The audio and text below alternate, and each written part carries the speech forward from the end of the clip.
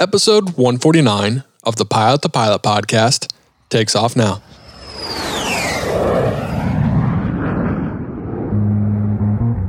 The Pilot the Pilot podcast is brought to you by the Finer Points. They have an amazing ground school app for the knowledge you need to fly. To learn more, visit learnthefinerpoints.com. Hello, this is Mike Eilitz. I'm the Senior VP of Weather at DTN. AV Nation, welcome to the Pilot podcast. My name is Justin Seams, and I am your host. First off, I want to say Merry Christmas and Happy Holidays. This episode is coming out 3 days before Christmas, so if you just opened up those $550 brand new Apple headphones and you want to stunt on the gram, make sure you're throwing on the Pilot podcast while you're doing that.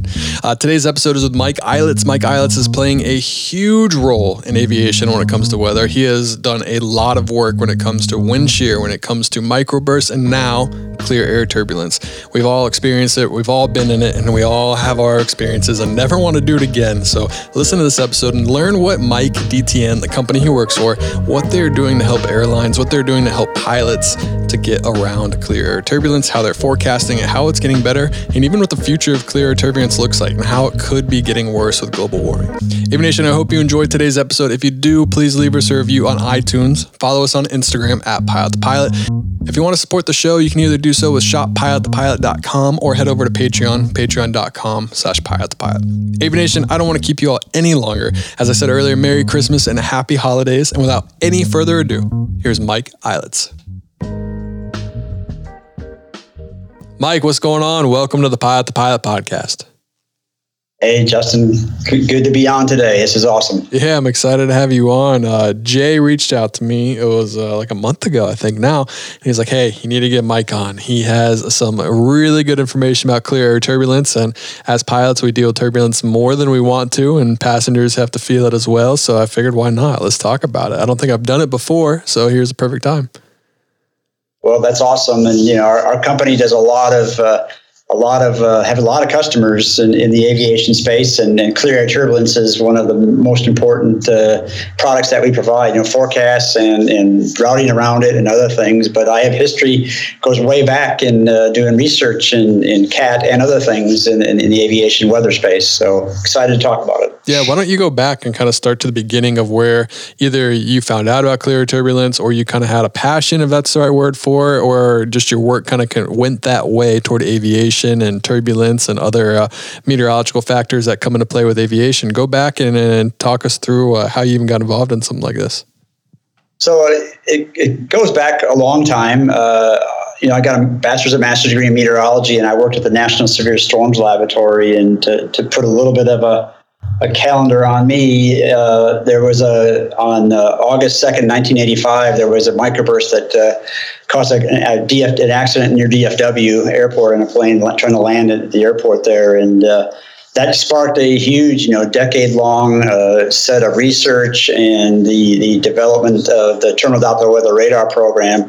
And I was, young at the time, and jumped in and did some research right after my master's thesis. My next bout of research was around microbursts, and then, so then over time, I started leading teams and being part of things with the National Severe Storms Laboratory and MIT Laboratory and National Center for Atmospheric Research, and it became this big aviation weather group, if you will. And then I had my own experience with CAT, where I was flying on a Southwest flight. This is probably in the early 1990s, maybe mid-1990s. I was flying on a Southwest flight that puddle jumped between different spots, but it was from Wichita to St. Louis at the time. And a pilot flew around a thunderstorm, and when he got in the back end of it, we just dropped, and flight attendants hit the ceiling, and broken arms, and wine everywhere and everything else. And so that got me more enthused about the whole CAT side. So I started to get involved with some of the CAT research, but didn't do that for more than a year or two, but have stayed well aware of it. And then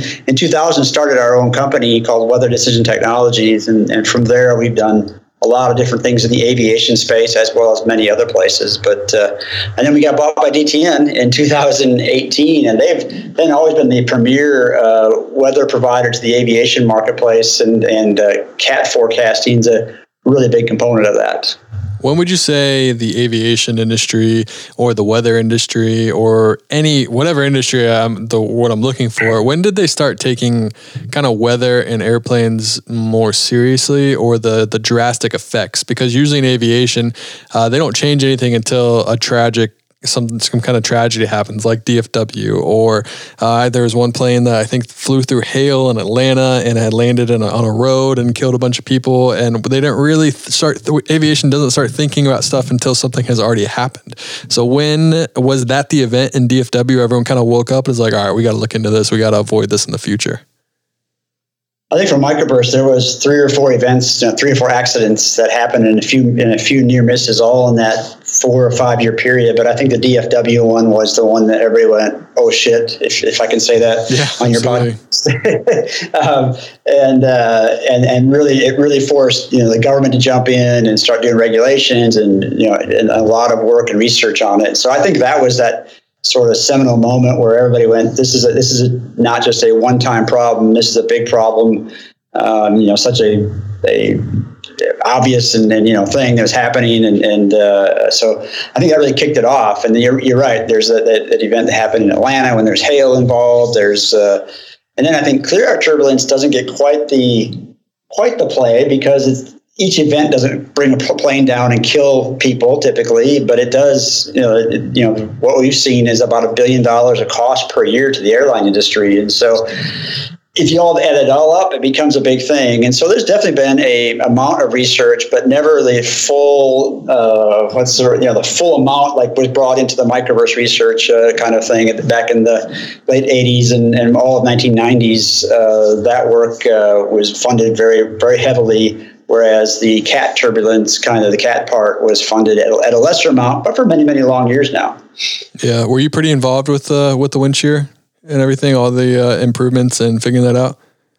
Yeah, I was early on. I did my own research on microbursts and how they were detectable by Doppler radars, and then got involved with the Terminal Doppler Weather Radar program and led a team that built the gust front algorithm for that. So there was a microburst algorithm and a gust front algorithm for that, and I was part of the team that did the testing. I spent a lot of time in air traffic control towers, actually watching as planes would come in, and when they did their first prototypes of the Terminal Doppler Weather Radar program, we'd sit and see how it could be used, what's the best use cases, how the display should work, those kinds of things. So heavily involved with the wind shear side of things. How long does that kind of process take? Everything in aviation takes, and government and everything takes forever to be implemented. I know an idea can come up. I'm sure you guys realize what you needed to do, but it's different from what you need to do and actually doing it. How long does it usually take to compile and create something like that and actually get it implemented to try to help and save lives?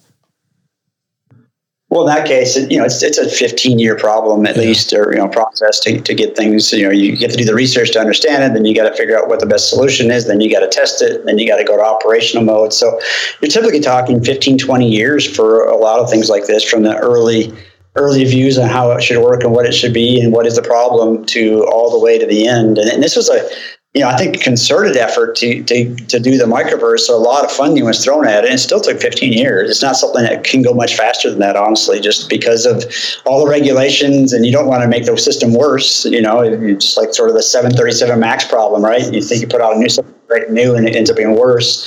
You don't want to get into that mode. So a lot of testing went on before anything was ever deployed.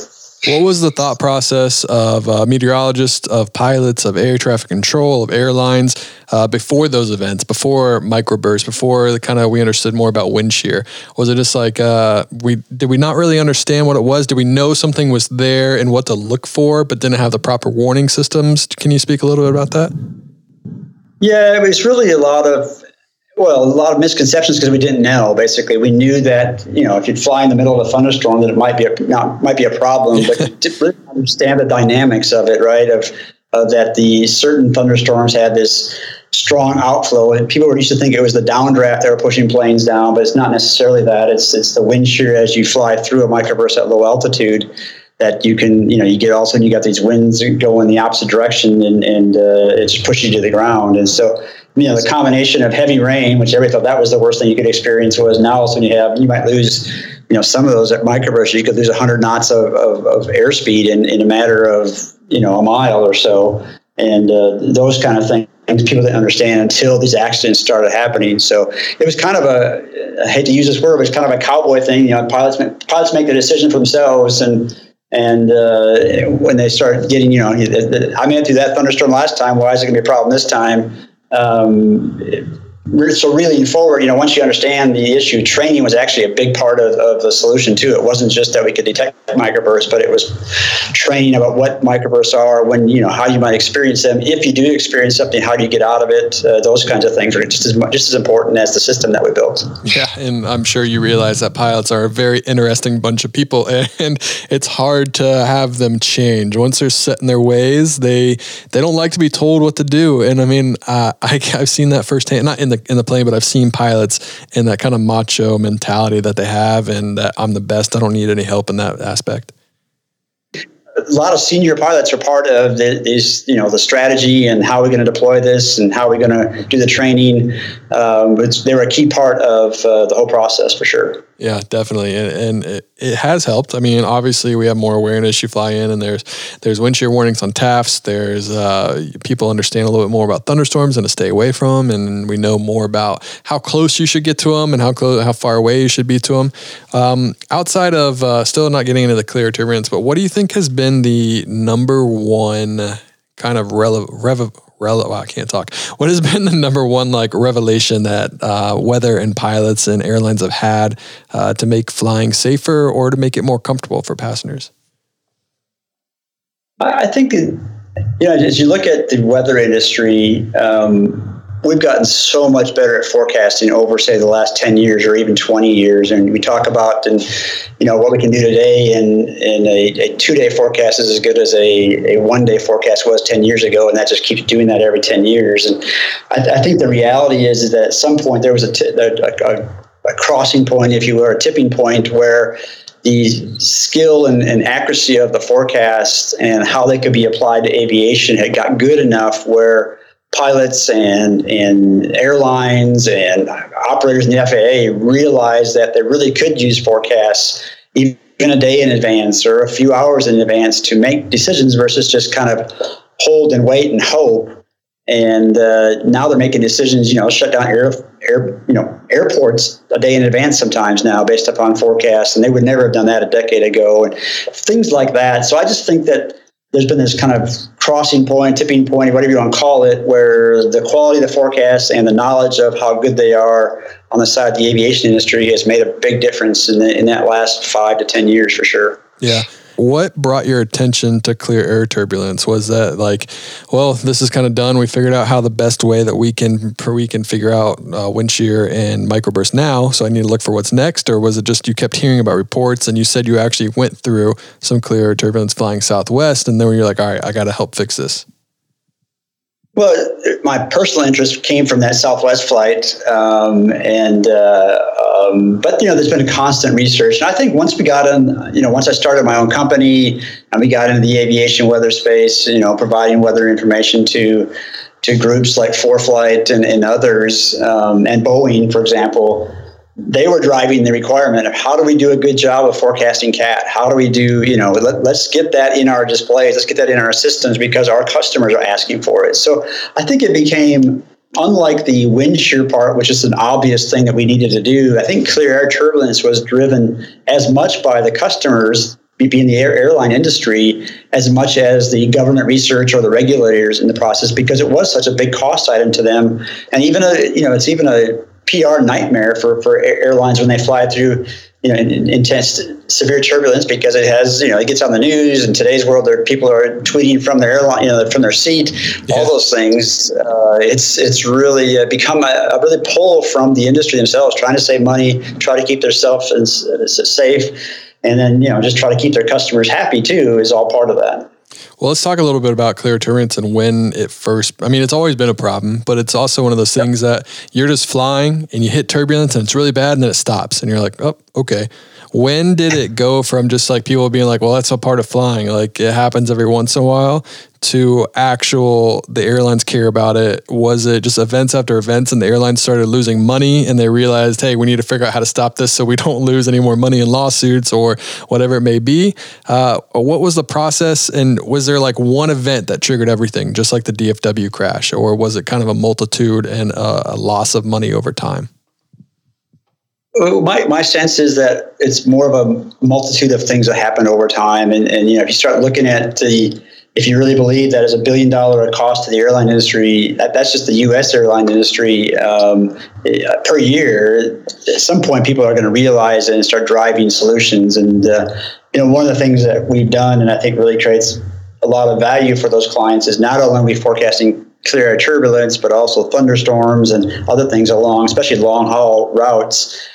And at some point, there's just as they try to, they're trying to get better and better and better over time with, saving fuel costs, minimizing risk, cutting down on lots of different parameters like that, using more analytics and more solutions to try to make themselves as efficient and as effective as possible.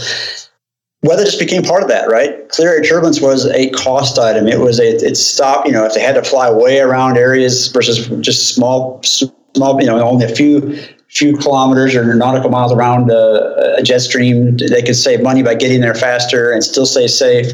So it's just part of, I think, of a long-term, I call it Kaizen kind of capability, just get better and better over time. And they realized that to do that, they need to do a really good job at understanding where CAT was, forecasted a few hours in advance, 12 hours in advance for long-haul flights or whatever, so they could really minimize risk and maximize cost savings. So how do you even start? Clear turbulence, you can't see it. You don't know, there's really no way to predict it. At least there wasn't. And there's kind of just like this mythical bump in the air and then you keep going. How do you start? How do you even, there's so much data to look at. There's so much data. Like, how do you even know where to begin when you're researching something like that? So you're right. It's clear air turbulence is the name of it, right? Because it's in clear air. There might be a few cirrus clouds around associated with it, at times, but it's really clear air, and you can't see it as a pilot. However, when you send balloons up and we run models, forecasts, we can see where jet streams are, and we know where jet streams are. And typically, the worst clear air turbulence is, besides mountain waves that are down low, right? But at higher up.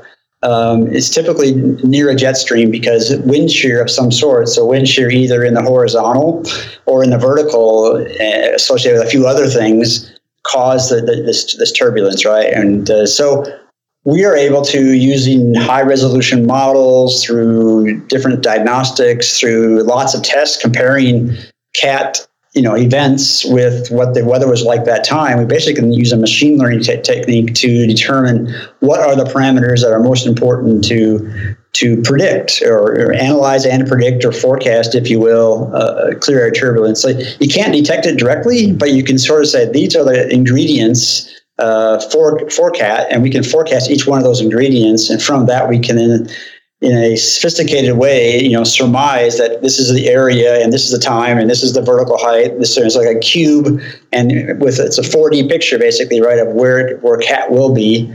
And so that's how we then forecast it. And it's about jet streams, wind shear in the vertical and horizontal. It's about atmospheric stability in those areas. Combination of all those turns into almost like an ingredients for a cake, right? But we have ingredients for CAT, if you will, and we use those to estimate where CAT will be and how strong it will be. So pretty much what you say, like you said, you found the ingredients that are needed for clear air turbulence to be out there. But just because you found those doesn't necessarily guarantee that you will find clear air turbulence in the area, right? But it's just a greater chance. It's a greater chance, and we've done all the stats on it, and our probability detection is very high. We've actually combined a few different ingredients, if you will, and a few different techniques, and probability detection, if you combine all those, is on the order of 85%. So we will miss some, and there's some false alarms, but if you can be, say, 88%, I think 88% is the number actually of probability detection, and false alarms down in the 10% area, it creates value for the airlines then. So sometimes they'll still fly into turbulence. We try not to hope that never happens.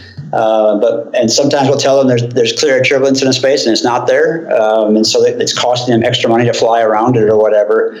But on average, we're saving, a very large percentage of the time, we're actually keeping people safe and saving fuel. Is there any outlier that just doesn't make sense? Like sometimes there's clear air turbulence and you never could have possibly predicted it based on what the ingredients are showing. Is there anything that still is just confusing to scientists and just like no idea why this is happening? There definitely are rogue events, I'll call them, where things happen. And I think eventually when people study those events, they can figure out what happened. But it doesn't really fall into what we would say, hey, this is the standard clear air turbulence case.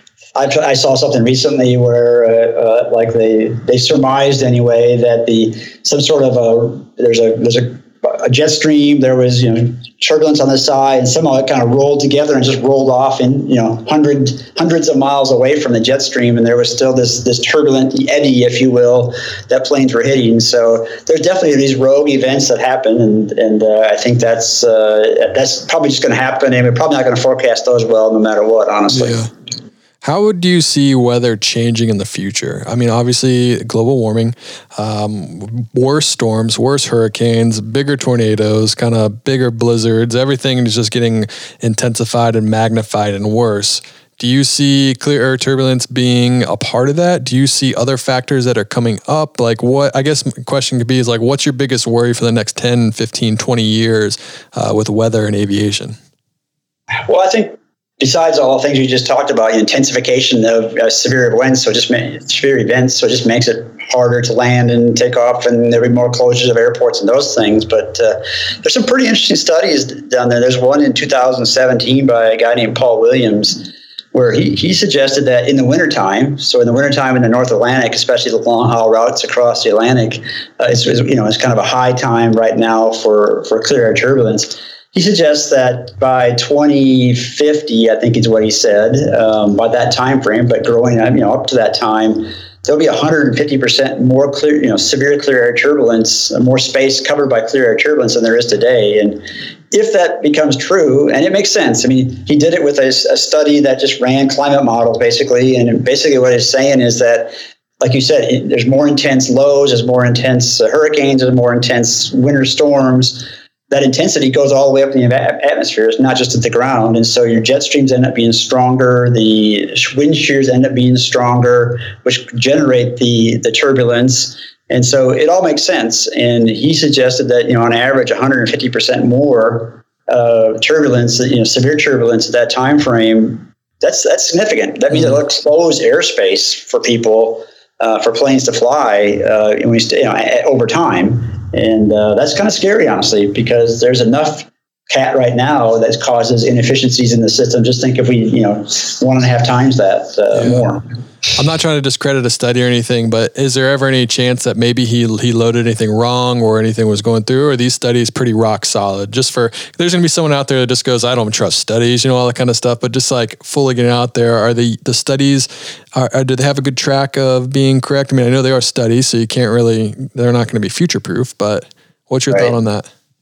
Well, I think all the climate studies are really hard. I mean, we have trouble forecasting 10 days in advance. How can you forecast 10 years or even 30 years in advance? So it's notional. It's done scientifically credibly.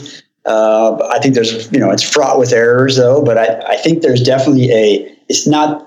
This one study sits on the shoulders of thousands of other climate studies too that suggest that there will be more severe weather, that there will be stronger events, which means there'll be more stronger jet streams, which means there'll be stronger shear. So it all kind of makes sense, common sense.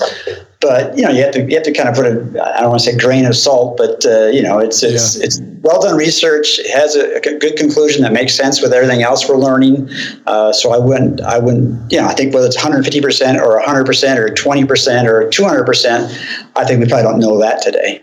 What do you think about the future of aviation? I think it's interesting with 5G, and this might just be more on the ground, but with cars, how cars will be able to talk to each other and share information. Is there a potential world or future where airplanes will be flying around and they can share the meteorological conditions that they're in, and then they can send the information to kind of the brain of the plane and warn it and give it a warning to go away? Is that kind of in the works at all? Do you know anything about that? Or is that just kind of a Terminator vision I have going on right now? Well, I think it's already here in a lot of ways. We do get data from aircraft every minute or so as they fly, as they land. And so when they land, we get valuable information about the sounding, basically, the temperature and winds and humidity as they land and when they take off. And some planes have literally every minute or so or every 10 minutes across the oceans, which create a lot of value for input into the weather industry's models. So there's a lot of data that flows already from them. I think we're just kind of in the early stages, though, of automated clear air turbulence. There are a few planes now that have these sensors on the side of the plane. So in real time, we actually can get the output of how much the plane's deviating, so how much the turbulence is. So I think we're not more than, say, 5 to 10 years away from all planes reporting where they are, where clear air turbulence is based upon the experience. Today, a lot of it's PIREPs, right? They're pilots in front of you tell you that, hey, watch out, there's clear air turbulence. 5 years from now or 10 years from now, the planes will be automatically reporting it, and we'll be able to, as a weather industry, pull that data and send it back up to alerts to the crews directly. Today, we actually do a lot of that ourselves. We have a solution where once so I'll back up a little bit. We provide an airline gives us a flight plan up to 36 hours in advance. We tell them this is a good flight plan, or this plan has these 3 or 4 areas that have clear air turbulence associated with them. You might want to change. They might bounce back 3 or 4 different plans to us. This is all automated, and say, yep, we're going to choose this one because it's safe.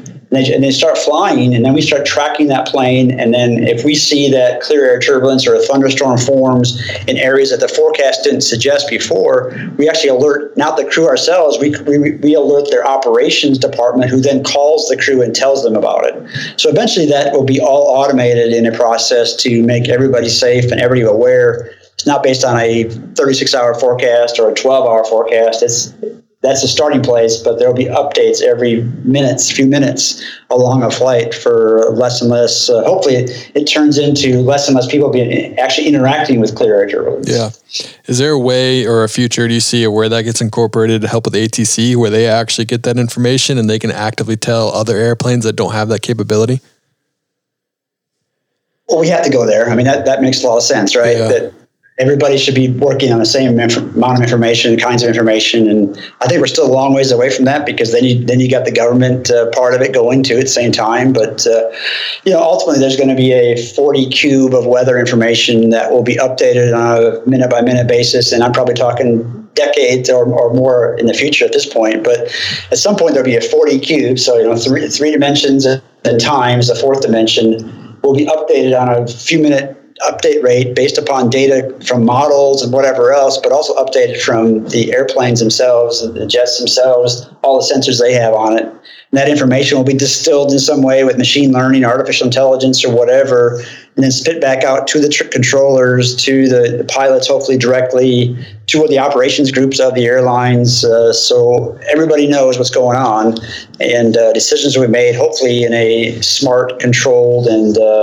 well-coordinated manner based upon that data. Yeah, and you mentioned ForeFlight, and ForeFlight has helped just transform the general aviation industry. There's a lot of potential there where you might not even need to go after ATC, because every pilot that's flying GA is going to have an iPad or an iPhone or some kind of ForeFlight-equipped tablet or whatever they're doing at that time.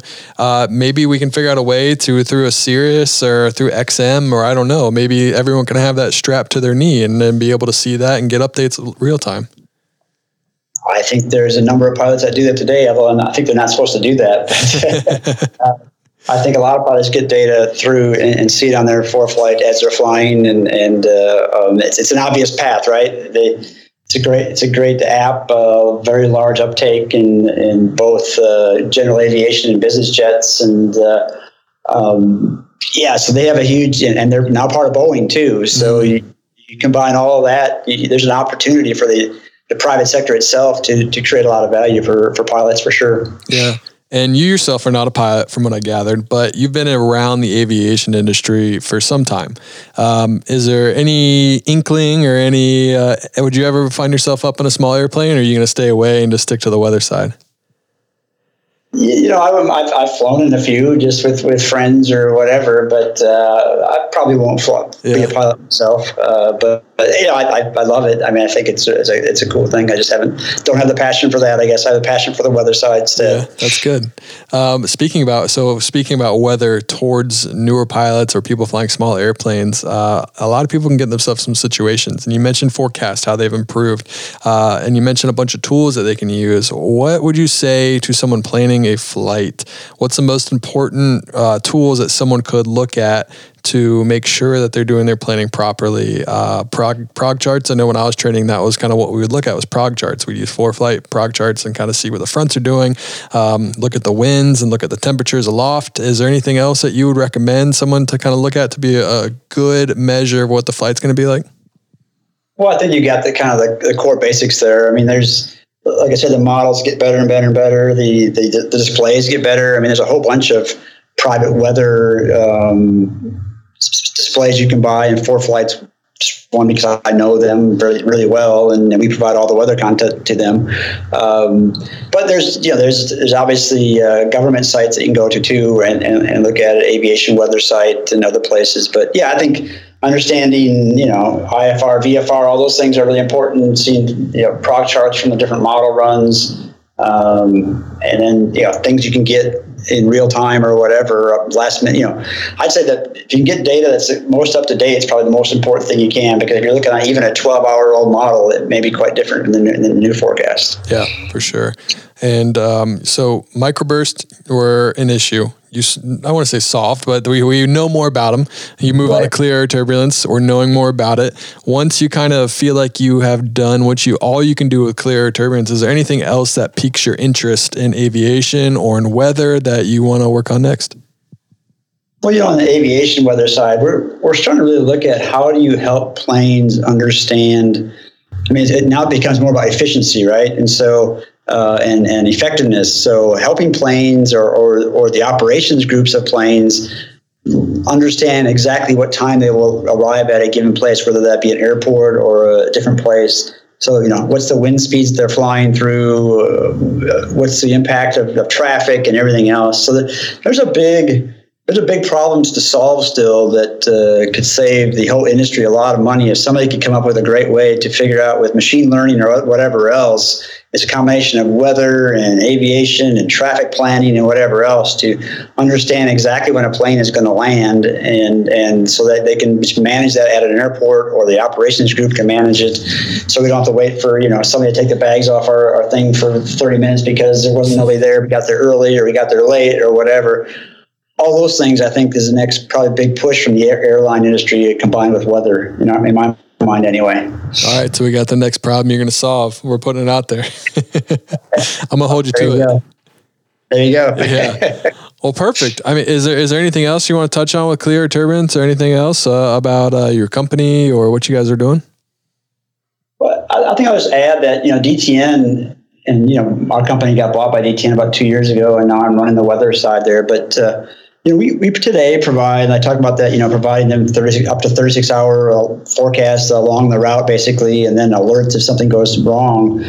We're providing that information at 200 airlines globally now, and over about 6,000 business jets. So, it's a big service, and it gets better and better all the time because we get feedback from our customers. And I think the private sector is really moving the needle for, from the weather side. The private sector is really moving the needle for the aviation industry. And, I think we look to the government quite often to solve our problems, but in this case, there's lots of value being brought by the private sector too. And I think DTN's leading that, and I'm biased, no doubt, but I think there's a lot of value being created. And I think that value really makes a difference for the flying public too.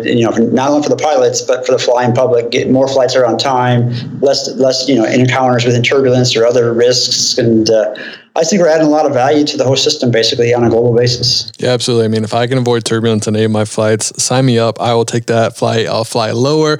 I'll fly slower. I'll fly farther south, farther north, whatever needs to be. It's like, I don't want to be bumped around any more than a passenger wants to be bumped around. I want a smooth and boring flight. No matter how long it is, let's just be smooth. That's all we need.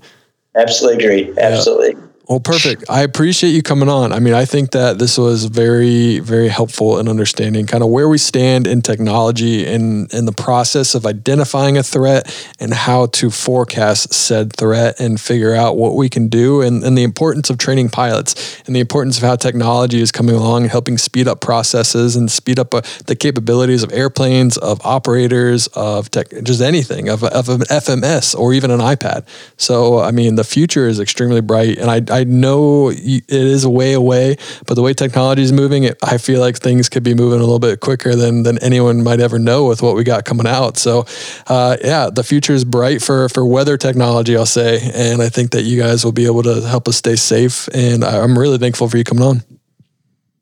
I really enjoyed the conversation, and I absolutely agree with you. I think there's so much going on in the weather space and the weather industry globally that you just continue to see better and better forecasts and more value created to our broad set of customers. Yeah, definitely. Thank you again so much for coming on. I appreciate it. Appreciate it. AV Nation, that is a wrap of episode 149 of the Pilot to Pilot podcast. Thank you so much for listening. And if this is your Christmas present and you are listening on those AirPods, then stunt away. I don't even know if people say stunt anymore, but that might be dating myself. But AV Nation, thank you so much for listening. Hope you learned something today about weather, about clear turbulence, microburst wind shear, and just the importance of doing your proper planning and the importance of knowing the threats that might be out there, whether it's you flying, whether it's you making a decision to go fly. So AV Nation, I hope you're all staying safe. I hope you're enjoying the podcast. And as always, like I said earlier, please leave us a review. We are so close to 600. We might be at 600 by now, but if you're wanting to leave a review, please leave us a review. It helps so many things. It helps the podcast get traction on iTunes and Spotify, and more people can find it. And also make sure you are following us on Instagram. That's where we're the most active, and that's where we're posting all the time an insider's look into what life is like as a private jet pilot. So it's pretty cool. I think it's pretty cool. It is kind of my life. But AV Nation, I hope you're enjoying this podcast. Hope you're having a great day. And as always, happy flying.